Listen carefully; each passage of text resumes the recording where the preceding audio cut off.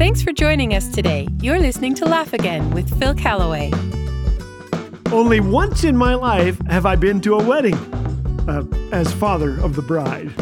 I now know why people cry at weddings. There's no real job description for the father of the bride.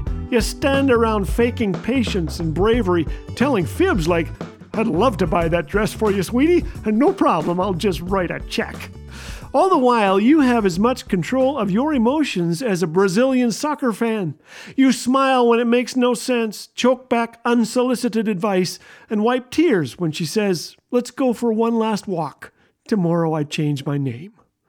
The truth is, she's had you wrapped around her pinky for 22 years, and suddenly, this stunningly gorgeous gal takes your arm and pulls you down the aisle.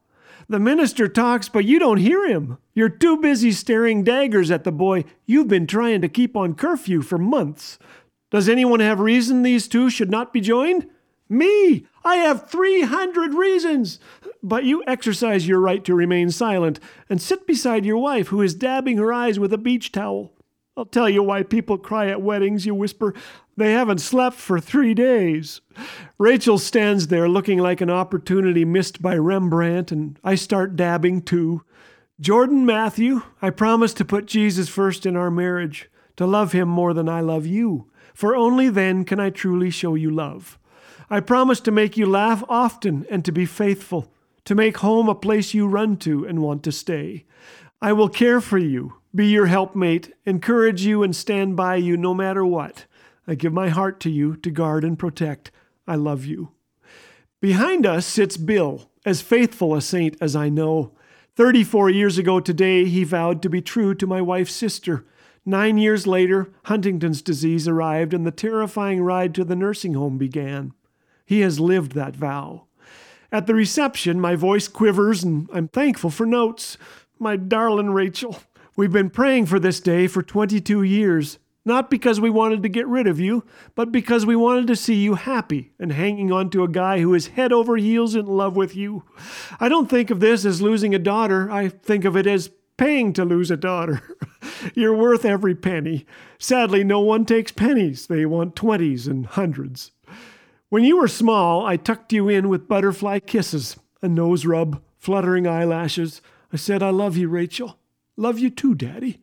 Remember, Jordan, I loved her first. Your friend Simone asked if I was going to cry walking you down the aisle. I told her if I did, it would be because I was about to hand the Mona Lisa to a 300-pound orangutan. She laughed because she knows that Jordan is anything but. He's only 200 pounds. Seriously, we love you, Jordan. And thanks to both of you for not opening your Christmas presents in September. Like you, Ramona and I didn't share a pillow until our wedding night. But we've needed God's grace every day since. Years ago, we memorized Psalm 48:14. This God will be our God forever and ever. He will be our guide even unto death. He'll be with you too. We thank God for you both. We'll be cheering and praying, and the fridge will always be stocked. My parents passed along many great family traditions. For instance, they went along on all of their children's honeymoons. So we cannot wait to spend the next 2 weeks with you in Thompson, Manitoba. And to all of you, my friends who are about to partake in this incredible 6-course meal, I want you to know that we are enrolled in the gift registry at First National Bank.